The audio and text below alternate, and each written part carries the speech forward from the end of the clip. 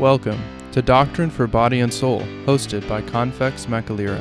Doctrine for Body and Soul is a Christian podcast which comes out every Monday and Friday. On Mondays, the podcast brings you devotions for encouragement in your walk with the Lord. And on Fridays, the podcast analyzes current affairs, especially those of Africa, from a biblical perspective. Thank you for joining us today.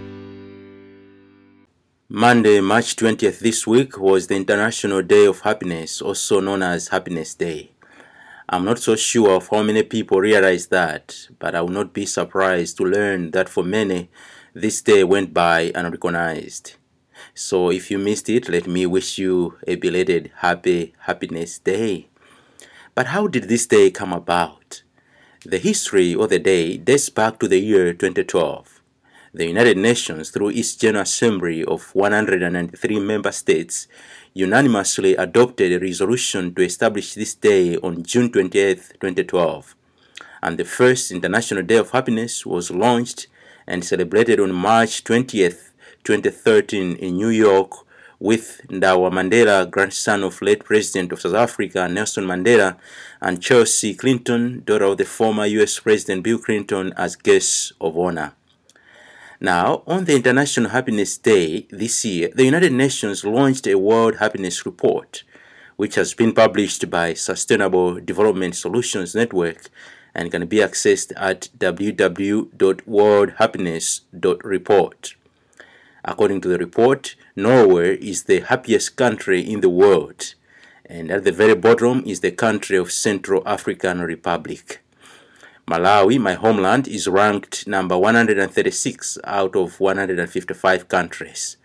So Malawi is in the bottom 20. Now, you might be asking, how does the United Nations rank the countries?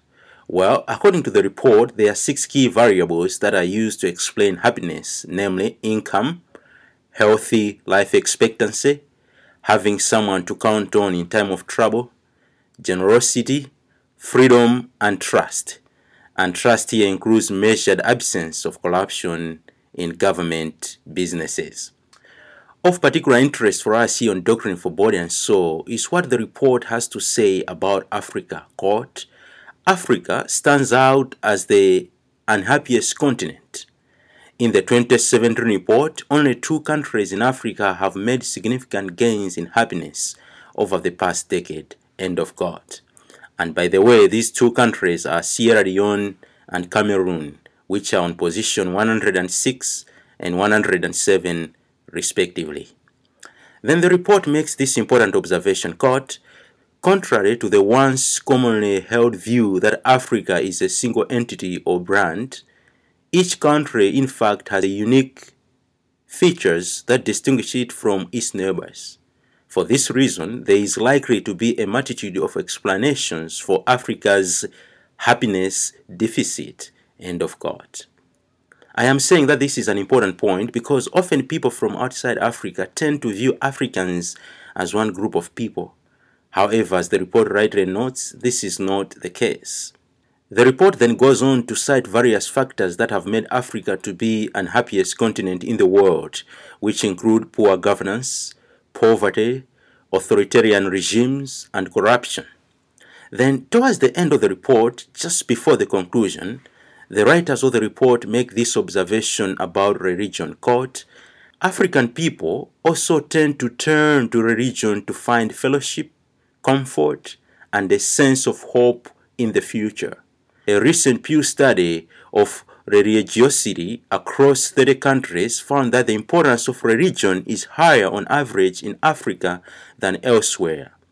The relationship between religion and happiness among the countries lends support to the idea that faith might assuage Africa's unhappiness. End of quote. This is where the report gets more interesting. And we need to correct the writers of the report and say that it is not mere faith in religion that might alleviate Africa's unhappiness, but that true faith in Christ is the sure way to be joyful in this world, whether you are in Africa or another part of this world. As Christians, we need to remember that the world defines happiness in various ways. If you are to go out into the streets and ask people their definition of happiness, you will get different answers that will also reveal their worldview. In case of the United Nations, they have defined happiness as, quote, putting people's well-being at the center of government's efforts, end of quote. But the scriptures define for us what true happiness is. For example, Jesus Christ in his famous and outstanding sermon, the Sermon on the Mount, shows us who a happy person is. By the way, the word blessed in the sermon can also be translated as happy. So Jesus says, quote, happy are the poor in spirit, for theirs is the kingdom of heaven. Happy are those who mourn, for they shall be comforted. Happy are the meek, for they shall inherit the earth. Happy are those who hunger and thirst for righteousness, for they shall be satisfied. Happy are the merciful, for they shall receive mercy. Happy are the pure in heart, for they shall see God. Happy are the peacemakers, for they shall be called sons of God. Happy are those who are persecuted for righteousness' sake, for theirs is the kingdom of heaven. Happy are you when others revile and persecute you, and utter all kinds of evil against you falsely on my account. Rejoice and be glad, for your reward is great in heaven. End of quote. Jesus Christ views happiness very differently from the way it is viewed by the United Nations. Now, this is not to say that the problems that have been mentioned in the report do not bother Africans or should not bother them at all. Africans, just like any other human being, desire good governance, uncorrupt leaders, and prosperity of their nations. As a matter of fact, this is what the scripture calls upon Christians to pray for. Apostle Paul in 2 Timothy chapter number 2, verses 1 to 3, urges us, quote, first of all then, I urge that supplications, prayers, intercessions, and thanksgiving be made for all people, for kings, and for all those in high positions, that we may lead a peaceful and quiet life, godly and dignified in every way. This is good and it is pleasing in the sight of God our Savior. End of quote. But we also need to be quick to point out here that lack or inadequacy of these things does not necessarily mean unhappiness. African Christians can still say that they are happy because ultimately their happiness springs from their union with Christ. David Murray in his book, The Happy Christian, puts it well, quote, Christianity does not deny the difficult and painful reality of sin and suffering that runs through our lives. But one vertical line from heaven to earth, with the incarnation, crucifixion, and resurrection of Jesus Christ, Christianity promises to change the equation of our lives into a positive result. That's what God is all about. That's what the Christian faith is all about. End of quote.